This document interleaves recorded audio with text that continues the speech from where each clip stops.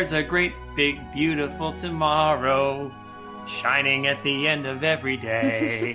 There's a great, big, beautiful tomorrow, and tomorrow is just a dream away. I figured, why not open this very optimistic story about time travel in the future with one of the best Sherman Brothers songs? Also, it is nice to go from such a cynical film to a very optimistic, cheerful film. Hi everyone, I'm your host Kayla King, and this is my other host David King. Greetings from the future. And we have a guest, as we always do. This guest has been on probably more than any of our other guests, but also that's because he is the benefactor of our Disney Plus account. Ladies and gentlemen, it's Sade. Coo-hoo, coo, coo. Woo-hoo. My terrible pigeon impression. It's better than Wilbur's, so... I mean, to be fair, we also have Sade on because we enjoy Sade's company. So I also tend to demand, like, oh, you're doing that one? You cannot do it without me. No, we were talking and it was like, actually, we have no one for Meet the Robinsons. It's like, now you do! We are talking about Meet the Robinsons, which came out in 2007. Wow. That's right. Oh, damn. We're in high school at this point. You're graduating high school. I actually graduated the year after, so I keep forgetting you guys are a bit older than I am. Not that by much, but just a smidge, just a few months. Yeah, enough that it's like, oh, there's a graduating year difference. I'm older by only slightly less than a year, right? Yeah, correct. Yes. Boy, are we in for a treat today? Yeah. Should we talk about our personal history? Well, actually, you know what? Yes, because guess what? Dave and I had never seen this film before this. Yeah, I should explain that this was during my sort of like Disney blackout where I wasn't interested in it anymore. You know, I was, just starting college classes at the time, and they had not long ago said, we're done doing traditionally animated features. And I said, well, then I'm done with you because I'm not into all this CG stuff. And Chicken Little, the trailers from it had not given me many high hopes. So I completely passed on Meet the Robinsons, assuming it was going to be not interesting. So flash forward, almost 20 years. And here's... Okay, more like 15. Okay, a little over 15 years. And it comes time for us to finally watch this. And 2 days ago, me and Sade and Kayla sat down to watch Meet the Robinsons for the first time. And that is the extent of my personal history with Meet the Robinsons. Actually, I think my personal history is exactly the same as yours. Also in high school, also taking community college classes at night. No one was going to go see this movie with me. And also I had no desire to see it because it didn't seem interesting to me. And again, like you, it's like, well, there's no more 2D animation. And also at that time, I was obsessed with Princess and the Frog coming out in 2009. I really, like, when I heard that, I was like, oh, I'm so excited for this movie. I'm going to wait until I see exactly that movie and not any other 3D film. That's why I have, when we get to Bolt next month, I've only seen 10 minutes of that film. Huh. So, yeah, I have not, so quote unquote, not seen that film. Well, that's more than I've seen of Bolt, I can say that much. What I know about Meet the Robinsons before this was just whatever was in the cultural zeitgeist. Like, I knew that the bowler hat man was a good guy because there were so many pictures out there of him, like, oh, what a wonderful character. He's so sweet. And I'm like, okay, he has some sort of redemption arc or something. Because no fan artist would draw, like, these sweet pictures of this villain. Like, there's a few who might. Maybe, I don't know about that particular villain, but other villains. It depends on the type of fan art. Yeah, it's more like sweet stuff. I actually do remember a fan art, and it makes sense now after seeing this movie of him with a younger boy on his shoulders, and now I know who the younger boy is and all that. The Goob is on his shoulders. A paradox is on his shoulders. Yes, a paradox is on his shoulders. I think for me, I can't remember if I saw it in theaters or not, but I know I saw it around the time of its release. And it was kind of similar to you guys when I heard that Disney wasn't going to do 2D animation much anymore or at all anymore. I was like, well, that fucking sucks. Because I was actually, 2007, I would have been enrolling into school for animation, and 2D was what I wanted to pursue.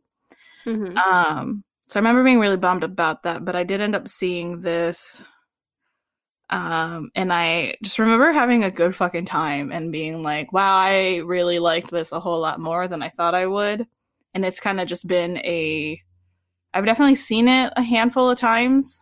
I'm not sure how many times, maybe more times than I should say, but never because like it's not like my all-time favorite movie, but like if someone's gonna watch it, then I want to be there.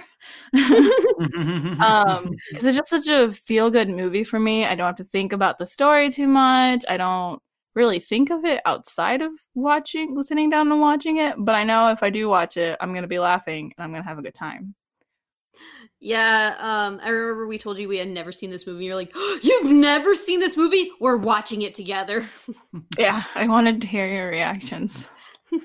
I'll say I came away from it. I know this is kind of like bearing the lead a little bit, but I came away from the whole thing very, very pleased with it. I ended up enjoying it. I think it was better than I was expecting, and certainly better than I gave it credit for years ago. So this was fun, and I've been looking forward to talking about it since we watched it. Yeah, I'm with you. It's a very feel-good film, that's for sure. Unfortunately,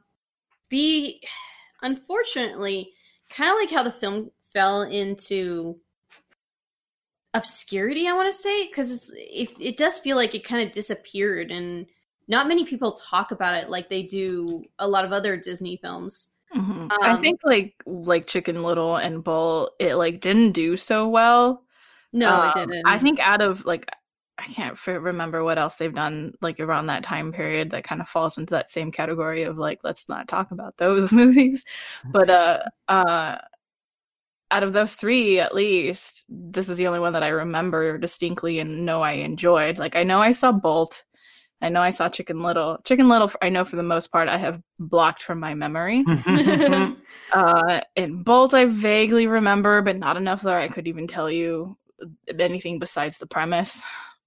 But this one's like, I will play it in my head and I like recognize all the characters, and I don't know, this one just kind of always stuck to me. But you're right, it like that's why I acted.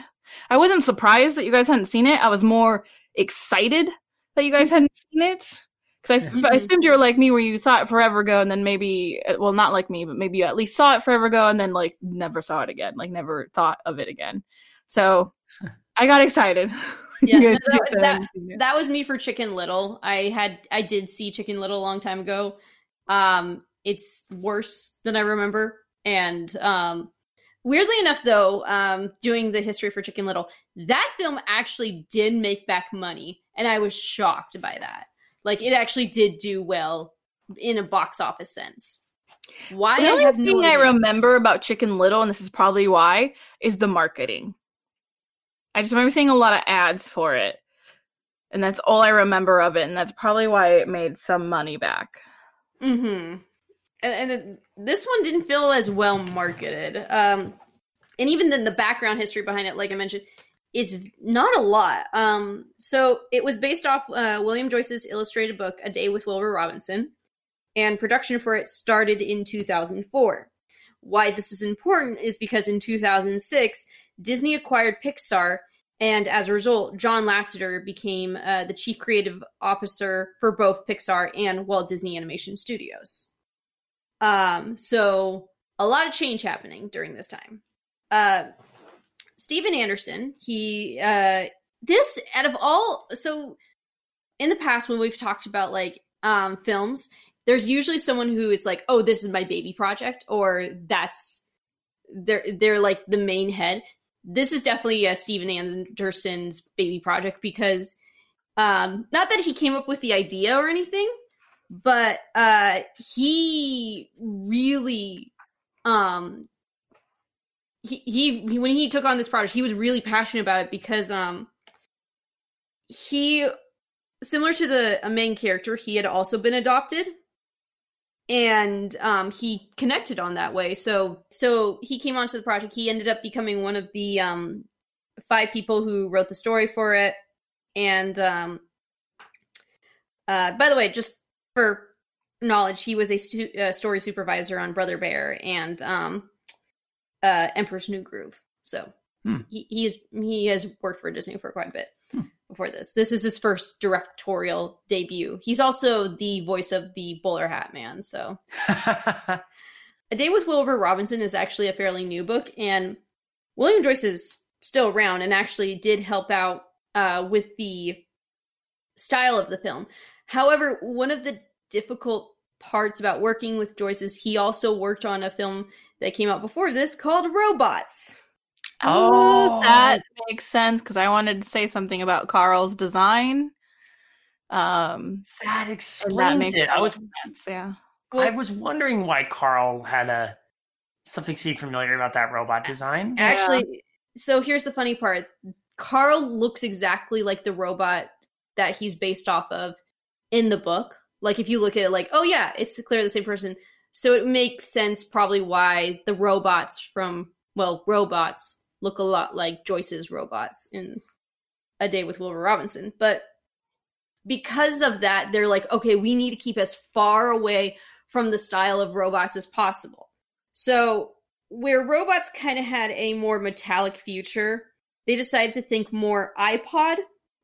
And they went with like, they thought of things of like, oh, what do you think of when you think of Apple products? So they thought of like gel-like material, glass, soft, happy, puffy clouds, blue skies, bubbles.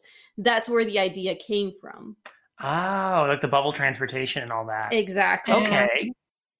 Because that was really cool. I actually really liked the look and feel of the future in this movie. Mm-hmm. Yeah, it was definitely a lot of time when you get the future depicted in things, whether it's kind of like for older audiences or even like general main like media, it's always very man-made and like just it's so man-made and the structure and metals and maybe some glass, a lot of like screens, but this felt very organic, especially in like the shapes of the buildings, and there was a lot of like greenery that you normally don't see in the future, which always makes me sad.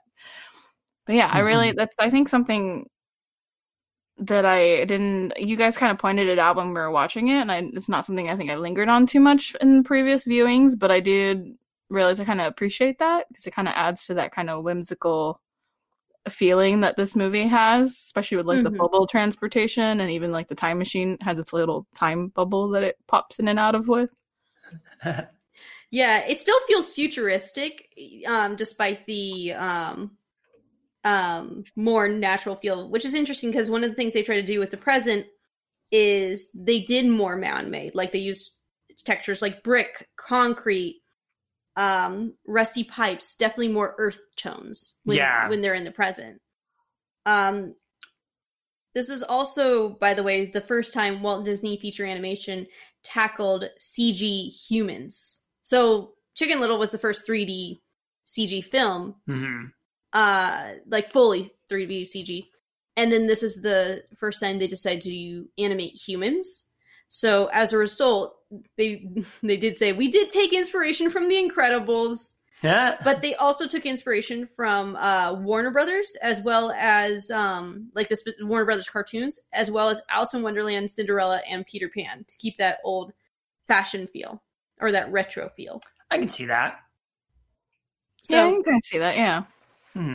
So, interesting thing, as I mentioned, John Lasseter had taken over, and their first screening with him, he didn't think the villain worked originally. He said he was neither scary nor threatening.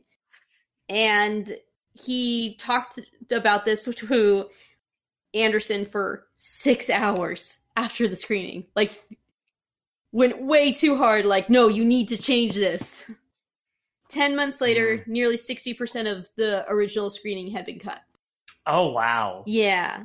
So this included adding Doris as a diabolical sidekick, as well as some more thrilling scenes. As this also included the oversized dinosaur. And then John Lasseter approved of that, and that's what went forward. It was released March 30th, 2007. The budget for this was $150 million. It did not do well. Oh, that's damn. See, that makes me sad because like Chicken Little apparently did really well, but it's a way worse movie. Yeah, it's a way worse movie. This only made $169 million. Well, this came after Chicken Little, right? Yes, it did. I feel like, and it was the CG movie following Chicken Little as well. Yeah. Yes. Yeah. Yeah. I think if people were like, if enough people went and saw Chicken Little, like a larger number went and saw Chicken Little, like, well, this is garbage. Guess Disney finally sucks. And then the next one that comes out is also CG. And if the majority of the audience who saw Chicken Little were families, and the parents were like, wow, this is garbage, I don't want to pay for more garbage, then I think they would less likely have taken their kids to go see. Yeah, and to be totally fair, I mean, in all honesty, I was already like, the Chicken Little looks terrible. Meet the Robinsons is probably also terrible. That was just the assumption. So unfortunately, a lot of these films had to live in the shadow of that stinker. Mm-hmm. I think probably the only reason that I was still going to see, like, say, Disney films and DreamWorks was because I was going to school for animation at the time. Right. So I felt obligated to go see it, even if I wasn't entirely interested.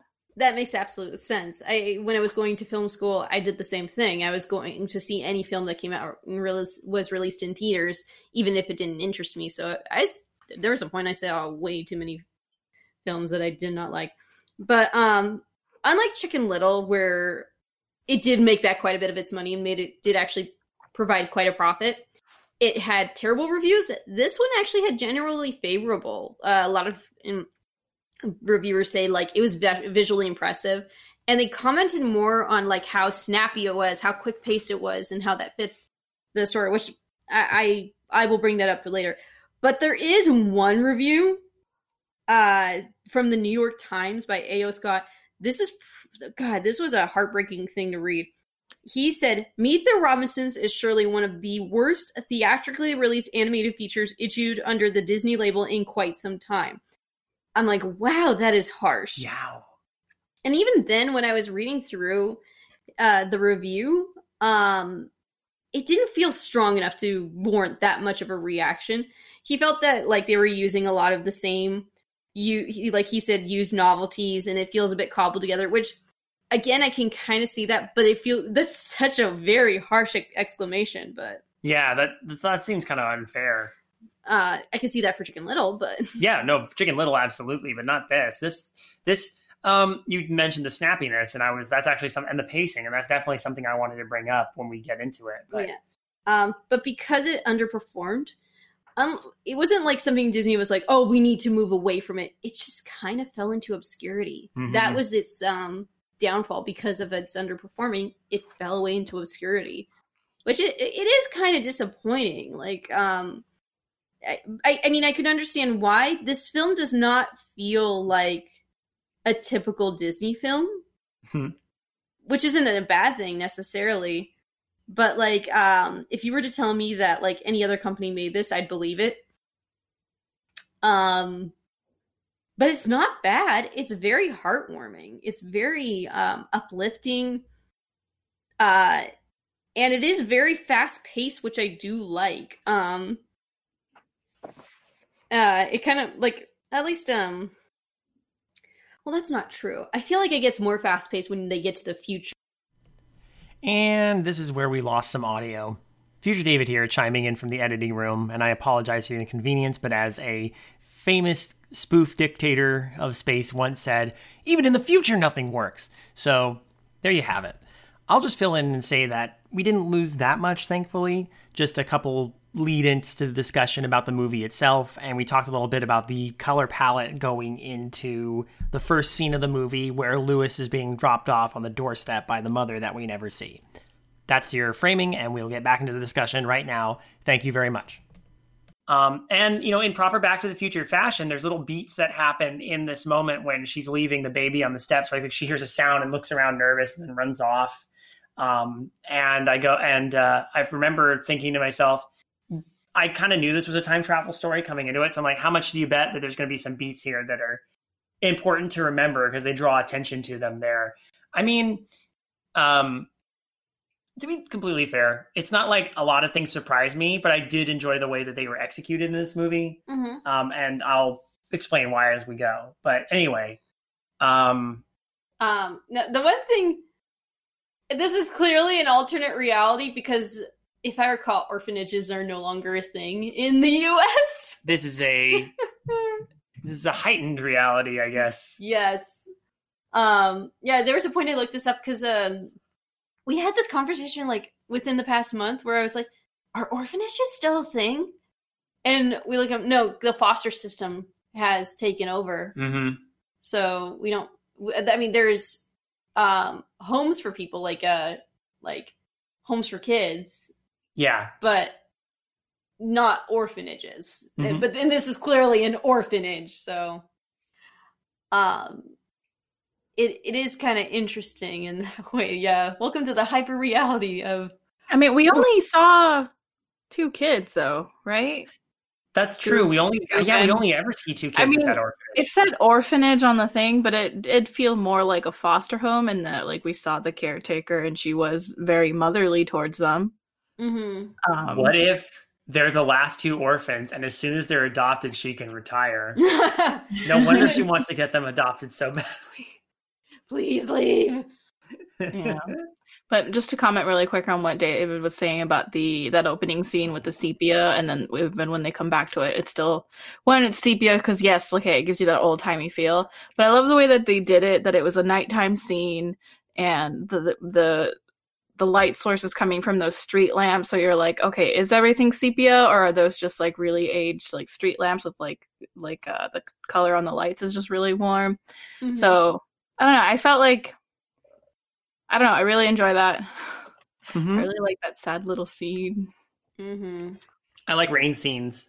Yeah, that's probably why I like it. I like old-timey scenes with rain, cobblestone, mm-hmm. like whetstone. Yes. Mm-hmm. It looked good. Like as soon as I'm watching the way the characters move, I'm watching the animation. Like this is leaps and bounds better than Chicken Little in terms of its animation too. Mm-hmm. Like the characters move in a way that seems more like fluid. It doesn't feel as like herky jerky.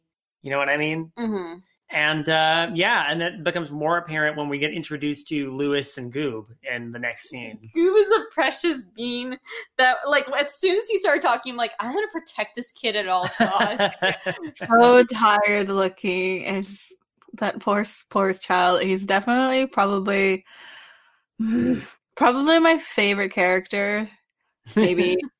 Before or after the frogs. I really love the frogs too. But the frogs are great too. We'll get to them.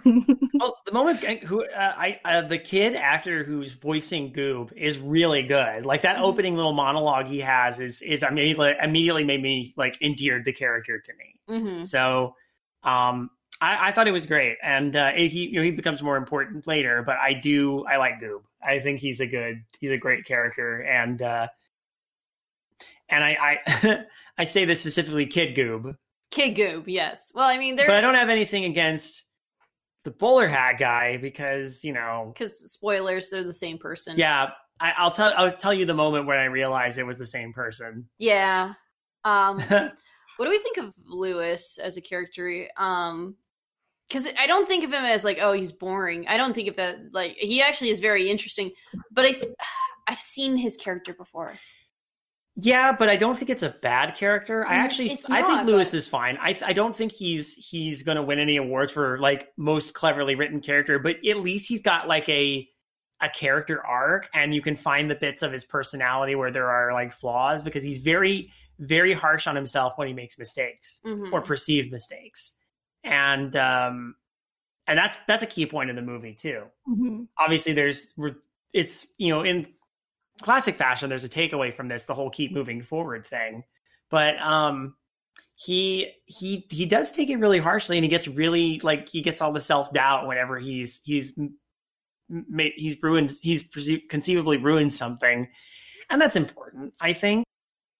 Like, Yeah. I know this it's not like, oh, it's not like unique or anything, but again, we're coming off of Chicken Little. Yeah, I know it's hard because like going from Chicken Little to this, it's like, oh my gosh, this looks like amazing. I am so much more forgiving of this movie. So basically, I'm not wowed by Lewis or anything, but he is a completely functional and serviceable main character. Yes, to the point where I do want to see him succeed because I do have a modicum of care for this character. I think the cast around him is far more interesting, but Lewis himself, he's fine. Why? I mean, I think the cast around him was meant to be like a very kind of crazy and out there, and he was kind of supposed to seem more normal in comparison to them, which maybe hurt him a little bit. I do think he's not the most interesting protagonist, but he has still enough substance to like carry his story. Mm-hmm. You said he does have a character arc. Yeah. Mm-hmm. Do I think kids would have wanted little action figures of him? No, probably not. They'd want maybe Wilbur in the ship with the dinosaur, but but Lewis is a good kid, and I still like him. He's not my favorite, but I don't know. He'll make a good dad. Mm-hmm. Yeah, that's the point. He does make a good dad. Oh my gosh. I want a goob. I want a tickle me goob though. I want a goob that you can like rock to sleep. Oh. There's a point. I think I made a joke. I'm like he's drinking because he looks like he's exhausted, and I'm like he's drinking apple juice like he's drinking coffee. And then there's a point where he sees that like his the caretaker is drinking coffee, and he takes it and starts drinking like, that's a nice cup of joe. I'm like, oh my god. I love Goob.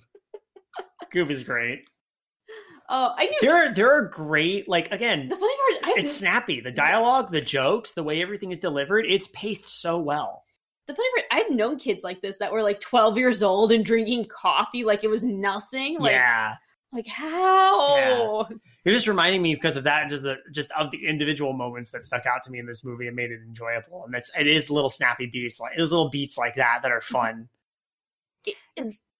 It's a lot of the little like small little jokes that they make that really like sells it for me. Mm-hmm. Just like the really dumb things of just like with the cup of joe, or like the part where they take Doris. I'm going ahead again, but like that's fine. They throw her in the trunk, or just like bake those cookies, Lucille. Like all that little dumb jokes. Like normally I'm not much of a comedy person, but just like I giggle at everything in this movie. I think one of my favorite beats in that, and I realize we're jumping around a bit, is actually one of my favorite moments with Lewis is when he's telling Will about, or telling Wilbur about what he knows about the family, and it snaps between all the pictures as he's talking. I love that part. That part is great. Yeah. I think and also funny beat is the part where they're like, what's your dad look like? Tom Selleck. And they actually get a picture of Tom Selleck. I looked this up later. The voice of, because we discovered that Lewis is actually Wilbur's dad. Cornelius. And Cornelius is actually voiced by Tom Selleck. I love that it's like a realistic, like rendered portrait of him. Yes. Instead of like maybe like them trying to transform him into the style that the other characters I had, but no, just beautiful illustrated portrait of Tom Selleck. Yeah, it's great. Again, when the humor lands in this movie, it really lands, and I enjoy it. When he gets to the future and he meets the family, it's very quick pace. Like it quickens up. The family reminds me a lot of, and this is a very old movie. It's called You Can't Take It With You. Where it is supposed to be like one of the first screwball comedies, but the family is very quirky. Yeah. And they also like to create fun stuff and do stuff that makes that it's like, is this fun for me? I'm going to do it. And yeah, this family feels a lot like that. Mm-hmm. Do I make bullet trains? Yes, I do. Am I a pizza guy that's sounds like Adam West is voiced by Adam West and is like a superhero? Yes, I am. Do I wear my clothes backwards? Yes, I do. Do we play out dramatic fight scenes from like old translated, like dubbed over kung fu movies? And like, fucking love that scene because like even their lips aren't syncing up with what they're saying. It's like so dumb. I love it. It actually like darkens or like we get like a film grade. Yeah. Yes. And then the dumb joke that comes after. Like, where like Lewis is like, is dinner always like this? Like, no, he had meatloaf yesterday. I'm just like, it's so dumb, but I love that. Yeah, some of the humor, if this were in a different movie, I feel like would go badly.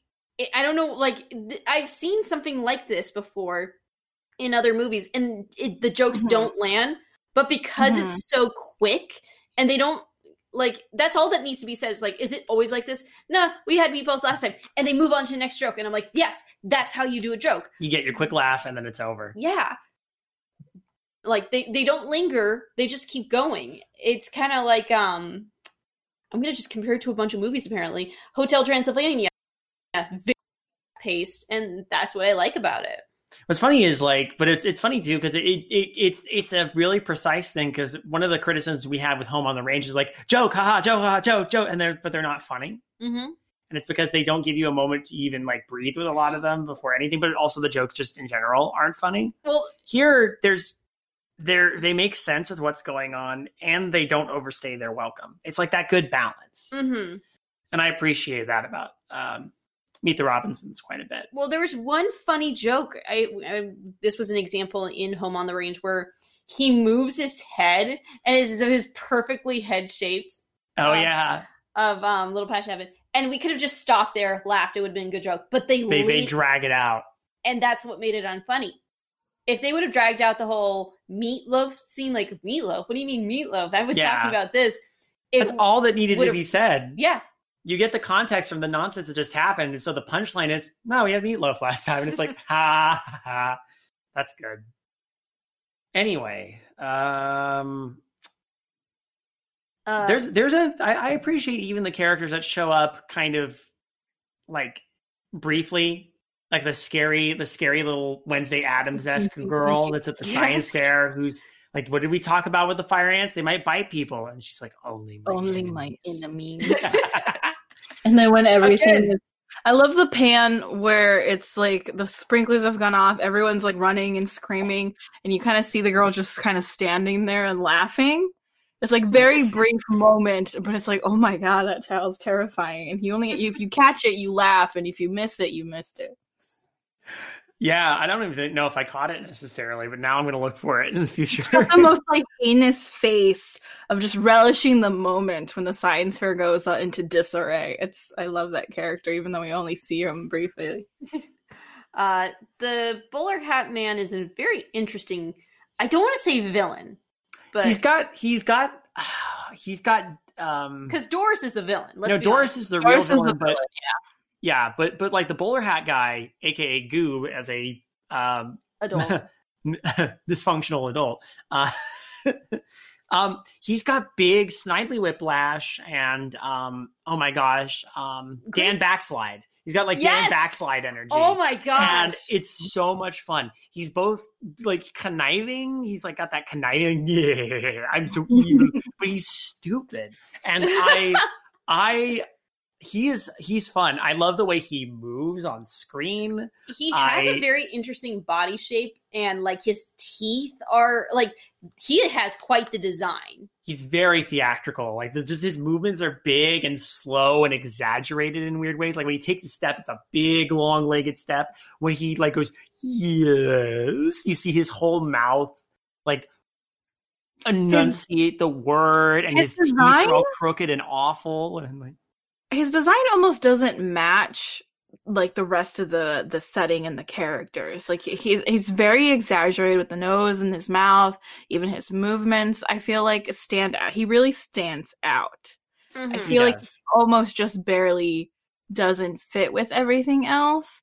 In the same sense, like him being dumb, he's almost so dumb that he gets like annoying, but he just barely keeps from like crossing that threshold for me. Yes. Again, if this were a different movie, he would not work. Mm-hmm. It's interesting. Like I've said before, a lot of these things that we're complimenting could easily be bad if it were a different film. Mm-hmm. I don't know. Context is everything. Yes. And in the context of the story that's been set up, it's got this like kind of, it's like it's not super cartoony, but it's cartoony enough that this exaggerated vaudevillian villain with his bowler hat and his rubbing my hands together, scheming to going through all this effort to ruin the life of one boy, you can kind of get with it because it just feels like that's okay. It just feels like it's one of those things where it's like, it's deliciously evil. And you kind of go, okay, I can accept that there's this weird person. I think what's even better is when he talks about who he is and we see his backstory play out. There's a beat in there that I really enjoy where he's the only one who's doing this to himself, really. Yes. And what is great about that is like like obviously Lewis sees it, says you're blaming me for what you did to yourself, basically. So I go into the whole thing where there's a lot of like time paradoxes. Like there's a lot of like things where it's like, okay, well, like we mentioned when Lewis's mom abandons him, there's those little beats that we come back to later at the end. Do you think, because we get a moment where Goob and Bowler Hat Guy are in the same room, and I really love that interaction with them. And we find out that Goob is just kind of like, just let it go. And then Bowler Hat Guy is like, no, don't let it go. Let it fester in you and just like turn you into this terrible person and like let it consume you and whatnot. Did Bowler Hat create himself in that moment? He probably did, in all honesty. Probably did. Really depends on if it's just endless cycle logic or it's like an alternate beat, because this movie does also run on the logic of like, if you go back in time and change something, it does alter the future significantly. So like, it's not like, so like it's the way Doris is ultimately defeated is Lewis confronts. With this one, I think it's fair to just be all over the place, to be completely honest. Yeah. I think that was the implication right there, but it also doesn't make sense in a lot of things. Yeah, but just the whole blame that on the time paradox thing. Whatever. Yeah, it's not really a kids movie. It's not totally butterfly effect as it is. You make a big change, it's going to affect the future. Yeah, it's not like I stepped on a butterfly. Oh no! Now the world's on fire. It's not. It's true. This is wibbly wobbly, timey wimey. This is a very forgiving time traveling movie. It's enough that you don't go like, huh? I mean, you kind of question it a little bit, but good time travel stories find ways to hand wave it and not make you worry about it so much. And this is a decent enough time travel story. Like, it really bugs me when time travel is thrown into a story that doesn't need to be about time travel. Mm-hmm. Since this is about time travel, they do think about it enough that it doesn't bother me too much. Again, I think an elegant solution was, I'm never going to invent you. And then Doris just snaps out of existence. So, and then there's just enough time that the bleak future of Hat World exists that you see that the bowler hat guy is able to see it before it fades away. Well, the funny part is like when John Lester said he's not threatening enough, you need to make him more threatening. I think that's when they're like, let's throw in Doris and then create this horrible apocalyptic future where bowler hats are taking over people and turning them into zombies. And it's horrifying because both of us, all three of us, like, what the heck are we watching? What just happened? I really enjoyed this gritty reboot of Lidsville. That's a deep cut reference for anybody who's familiar with Sid and Marty Krofft. Anyway. But yeah, I think he works. I like him. I like the thing I was going to say though, that cracked me up in that part was just like you were saying, we don't know if that affects the cycle. But one thing I appreciated was that moment where he's walking through, Goob is walking through school and all the kids are like, hey, how's it going? You want to come hang out at my house? And he's just like, his narration is like, I was hated and loathed. And I'm like, all these people, he's just ignoring everybody who wants to offer him anything. But that's what makes it, great. That's what makes it good. Like all they had to say was, hey, Goob, want to come over to my house, Goob? They all hated me. Quickly move to the next one. Great. Mm-hmm. It works. And it baffles me that so many films don't get it. It's not that hard if you think about it. Like that was a moment where I went, "Ha, that's clever. I appreciate that." Now the scene with the family, I love it. Like when you start to meet all the family members, I love it. But at the same time, I could see a lot of people not liking it. There's something very surreal about what's being thrown at the screen. There's a lot happening at once. Yeah, and I mean, it's a little bit of a hard turn because we start with this really kind of like somber sepia scene, which was a very kind of sad issue of like kid wanting family, and then like even with Lewis and his little his peanut butter and jelly machine, it's a little funny there, but it's still kind of like it's still a little more of like a realistic tone, I feel. Yeah. Until then we get to the future and suddenly it's all very colorful and very bubbly, and we got these really crazy characters out of nowhere. There's a giant squid answering the door, and like the two twins that are like, ring my doorbell, hey, ring my doorbell. Like it's very so we never got to hear the other doorbell, did we? Yeah. No, we didn't. I wonder if it was like instead of trumpets, confetti cannons or something.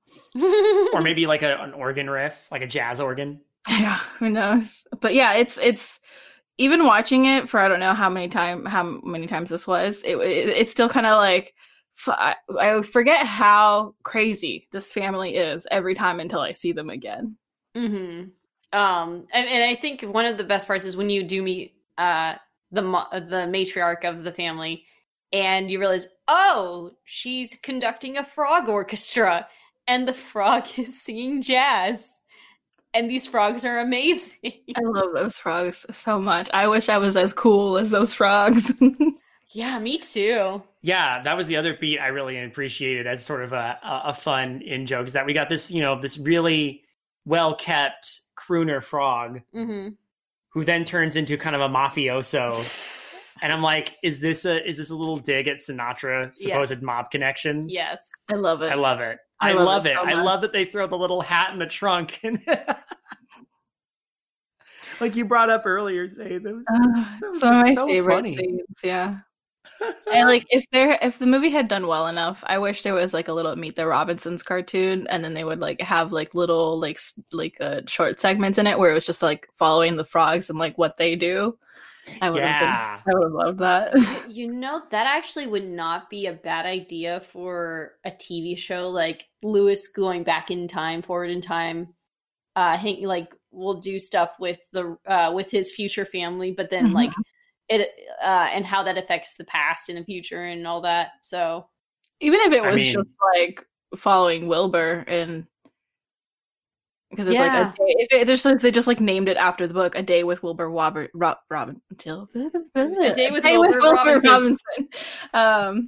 Yeah, and it was just like him. I don't know what he does in his normal life aside from not locking the garage. But yeah, and then just give me like 5 minutes of the frogs like getting into their problems. I would love it. Speaking of Wilbur, we haven't really talked about him. He's kind of the other protagonist of this movie. He's kind of not he's suitable, but he's not interesting to me. I don't know why. I love him. I don't know why I love him. I think I love him because he's a little bit, I feel like he's a little bit of a black sheep in his family, in that, he's the youngest, he's the child, he probably gets into a little more trouble. Obviously when something went wrong, everyone like when Cornelia shows up and there's like, oh, there's my past self, and all Franny needs to do is grab the son and point at Wilbur, and that's all the explanation. Like, of course it was Wilbur, I don't know. I like him more than Lewis because something about him endears to me, and maybe he's got a little bit of that delinquent energy that I love.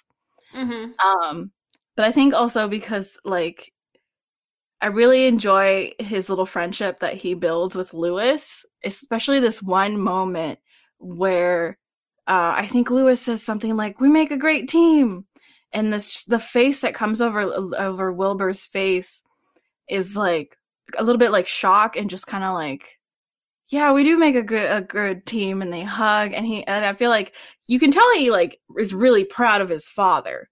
And when he was like watching Lewis start his presentation at the science fair and how like confident he was that Lewis could fix the time machine.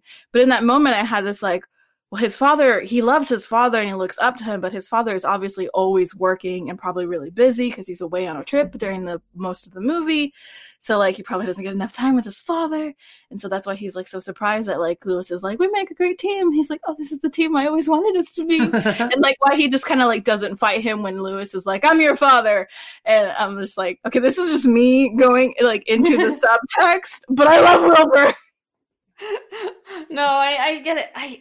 Okay, I think the issue with it is the main character is Lewis all the way. Like, they focus so much on Lewis. I feel like Wilbur gets too much of a backseat at times.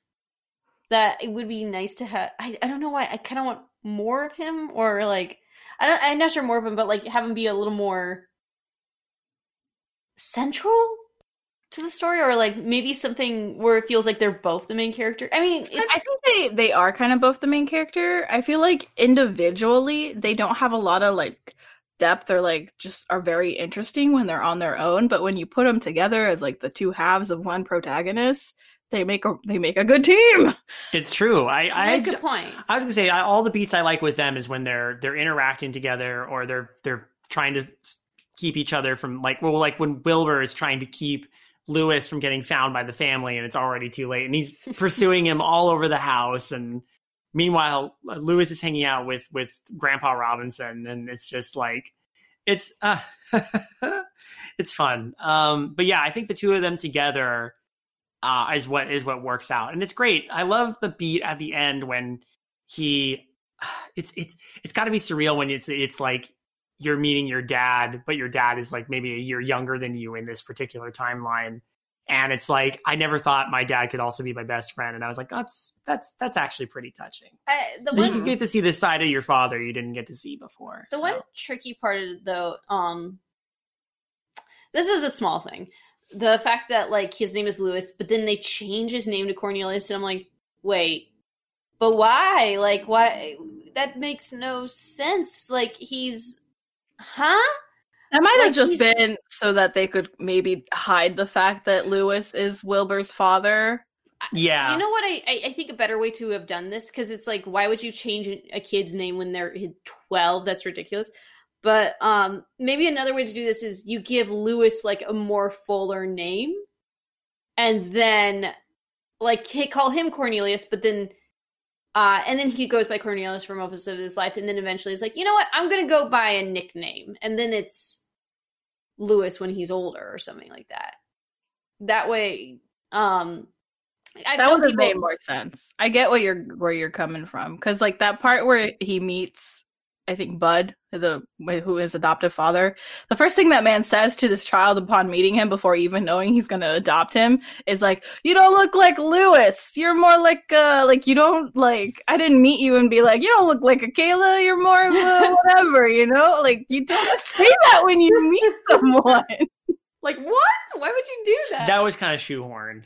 Yeah, that there's little spots like that where I'm like, well, that could have been done better, but I ain't gonna hold it against you.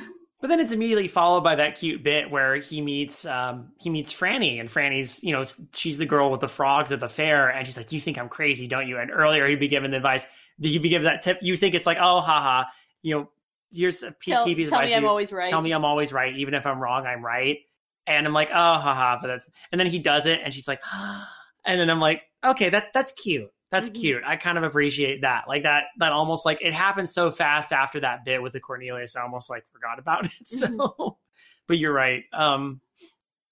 Now I just, I don't even know how much else I have to admit, except it is interesting realizing that essentially because they changed the timeline, Goob never becomes the bowler hat guy. So effectively that guy doesn't exist anymore. You think about that? That whole timeline got altered. Goob has become probably something else. Maybe he's gone on to Little League Dreams or Big League Dreams. Who knows? Because nothing but good things, I hope. Yes. Yeah. No, I want good things to happen. Full nights of sleep.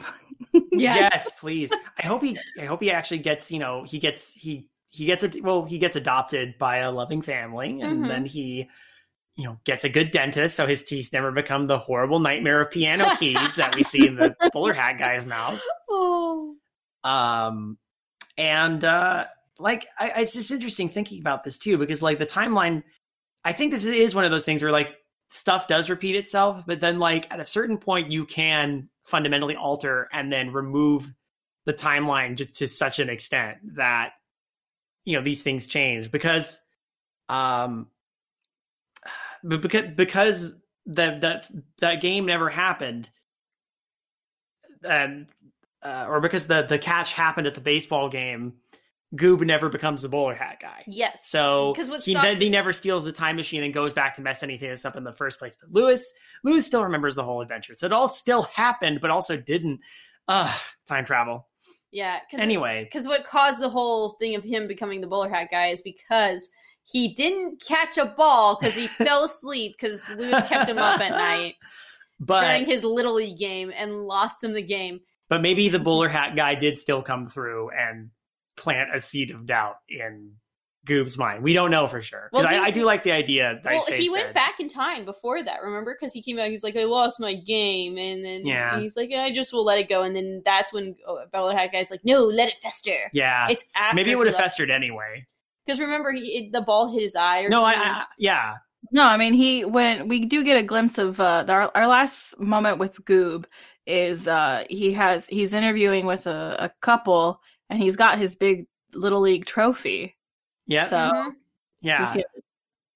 I'm just saying, like, hypothetically now that's never happened. So the loop of him going back and telling himself to let it fester doesn't happen. Yeah, it's time. I'm not going to try to make sense of it. Yeah, I try to move away from it. Out with this movie. Yeah, again, it's a time travel story, and you can hand wave some of it, so I'm cool with it. That's always a fascinating thing to think, like, how would it feel if I met my 12-year-old self? Like, would you even... Now, here's my question. Would you even recognize me as, like, my 12-year-old self if she saw you? I don't know, actually. That's a good point. Yeah, it's kind of like you. Like, what if your 12-year-old... You'd probably recognize me because I still have the same hair. Well, like, that's why, like, they said, oh, your hair is a dead giveaway. That's why they put a hat on him. I could relate to that. I liked his Chiquita Banana Lady hat that he had for a bit there. Well, I didn't see that coming. Nor that. I'm not gonna lie, I was like, I didn't see that coming either. Despite how tropey things were at times, like there were some things I didn't see coming, which I appreciated. Yeah, same. I did know the bowler hat guy was Goob before anything happened. Like the moment he was kind of messing things up at the science fair, I was kind of like, this is probably Goob. Because they made such a big deal about Goob. I was like, earlier. He kind of looked like Goob, and then when he's talked to Goob, I'm like, yeah, that confirmed it. When did you realize that Lewis was probably his dad? Probably around the same time. That Lewis, Well, no, like when Wilbur Robbins, like when they got to the future and the dad wasn't there, I'm like, this is either Lewis's future family or Lewis. The dad is not seen, and I go, it's probably Lewis. This is probably his family. I honestly didn't think about it because it was so fast paced with the family. I'm like, okay, who's who? And then when they finally explained it, and they're like, wait, what does your dad look like? And he said Tom Selleck. I'm like, Lewis is his dad. That's when it clicks. Because I'm like, why would you say your dad looks like Tom Selleck? And then it's like, what a weird choice. It's like, oh, and he's hidden and he's away on business trip. Like, yeah, Lewis is his dad. Yeah. We didn't. That's about it. Yeah. Yeah. Wow. Yeah. I mean, unless there's like some key moments that you just really want to. I talked about all my favorite bits, honestly. Mm-hmm. Well, another gag I liked is Todayland. Yeah.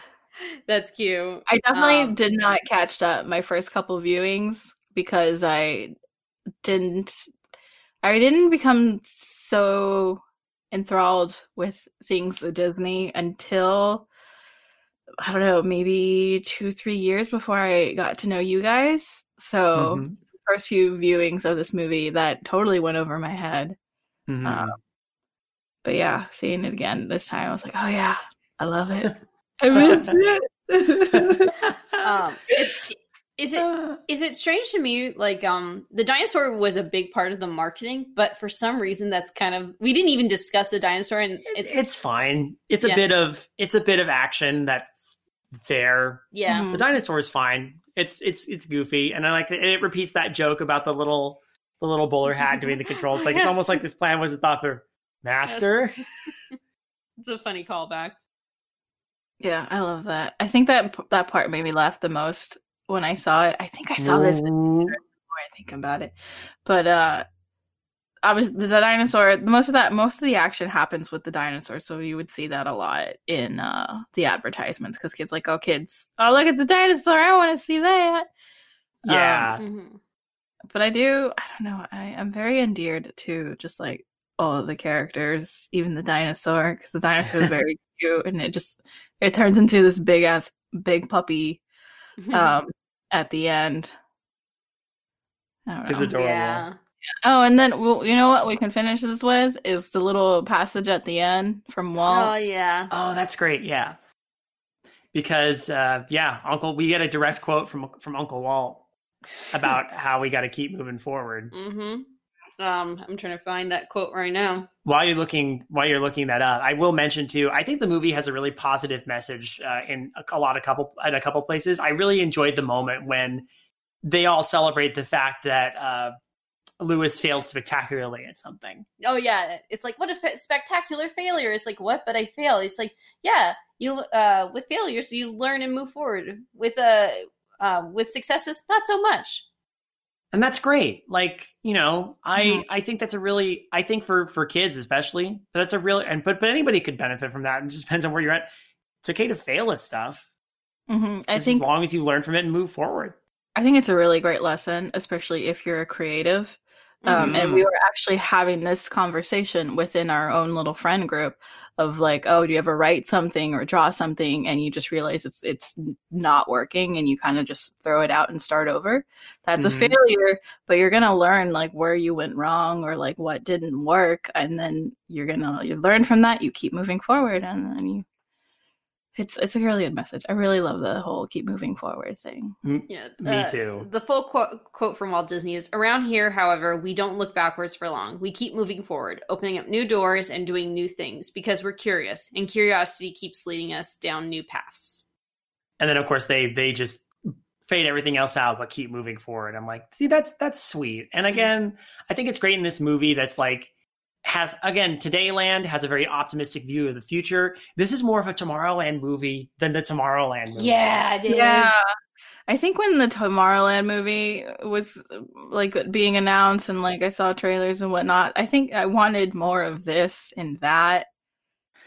And I mean, my favorite part of the movie was just all the stuff involving the World's Fair and the kid with the jetpack, and that was all the stuff I really liked. That was part of my favorite part, and then also when she finally walks through what Tomorrowland would be like. That is a great scene. Yeah. It left a lot to be desired, but we're probably not going to talk about Tomorrowland in this podcast as it is not an animated feature. It's not. But that's one for a podcast where you talk about movies based on rides and or theme park properties. if we ever get to that. Maybe. We'll see. But yeah, I will say with this movie, the things because I don't want to say if it's a good movie or bad movie. I think it's a good movie. I think it's a fun movie. It's very whimsical and enjoyable. But a lot of the stuff that happens or that I like, I can see someone absolutely disliking. Yeah. Honestly, I had fun with it. And and the feelings I took away from this were very positive, and it was a good experience, and I would watch it again. Maybe not right away, but if someone was like, "Hey, I'm going to watch Meet the Robinsons," I'd be like, "That's fun. I might join you for that just for a bit." Mm-hmm. Yeah. It's not when I have a huge desire to watch it again right away or anything, but if it comes up, I'd be like, yeah, for sure. The way Randy, so I told Randy like, oh, I'm going to be watching Meet the Robinsons. And he said, you're in for a real treat. It's not a good movie, but it's so much fun to watch. I think that's a fair assessment on Randy's part. I think you're in for a treat says a lot about this movie. Mm-hmm. Yeah, it's just fun, feel good times. Yeah. It leaves you feeling warm and fuzzy a little bit. Oh, absolutely. Again, from such a very cynical movie, this sort of upbeat, positive film that has an amazing message it's infectious. I love that. Yeah. I like that. If I'm going to go into a movie with this kind of dialogue and all that and this kind of humor, it's nice that I'm like, I feel good at the end. This makes me feel happy. Yeah, I'm glad that ultimately, like, this was a step away from the cynicism that that like Chicken Little was trying to do, you know, and because they thought, oh, that sells, basically, you know. Well, at that point, as I mentioned, because of Shrek. Yeah, Shrek did well. They wanted to be cynical like Shrek, and that didn't. I don't think that really worked in its favor. No. And they were trying to do that with Enchanted. But instead, they said, no, let's make it a loving love letter for Enchanted. And that works so much better. It does. And again, as Paprika said, you can't, with Enchanted, you can't help but like smile when you watch this film. This is the same with Meet the Robinses. You can't help but smile at some point when you watch this film. Yeah, this month has been a good month for viewing experiences on this podcast, and it makes me happy. So I was glad we all got to watch this together, too. Like, we all got to, even if we were kind of far apart, technology allowed us to watch it at the same time. And I will remember that first viewing experiences of Meet the Robinses is a very positive one, too, in that respect. Mm-hmm. Mm-hmm. Thank you so much for joining them with us for this, Sade. Of course, I was very happy to. I like, you guys are my best friends, and this is a very good, feel-good movie. I was so happy to watch it with you guys, especially since it was your first time seeing it. So I love sharing things that I especially enjoy with friends. So great time. Well, that feeling is absolutely mutual, and yeah, we always like. This won't be the last time for sure that you're 2 on this months podcast. later. 2 months from now. Next time I see you guys, it'll be down by the bayou with a platter of beignets. So yeah. Okay, we have to watch that together, and I need to get actual food, like New Orleans style food. Right, but that's not what we're doing next month. No. Let's go. Maybe we should cue people up for that. So next month we are going to be discussing Bolt. Another one I haven't seen. I mentioned before, I've seen 10 minutes of it, and that's it. But I don't think that's enough to warrant to say, yeah, I've seen this film. So hopefully it's good, better. They're good. I don't remember it. I honestly don't remember if I thought it was good or bad. I was just whatever about those 10 minutes. So hopefully, maybe the rest of it is really good. Maybe the rest of it is awful. Who knows? Let's see what happens. Looking forward to it. No comment. Anything you'd like to plug, Sade?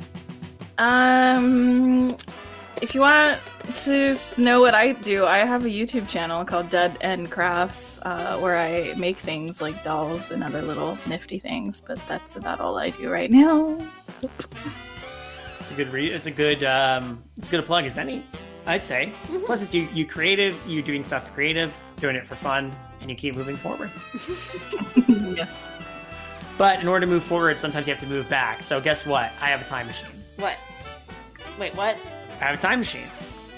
Okay. And when this baby hits 88 miles per hour, you're going to see some serious...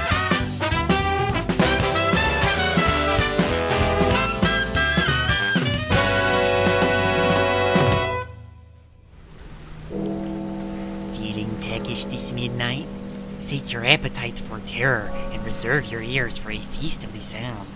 The Midnight Marinara podcast is here for you, intrepid listener. We sample only the finest in sinister stories and, coating them with our own unique spooky sauce, present them to you as eerie audio dramas.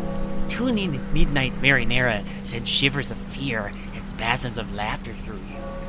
Bon appetit.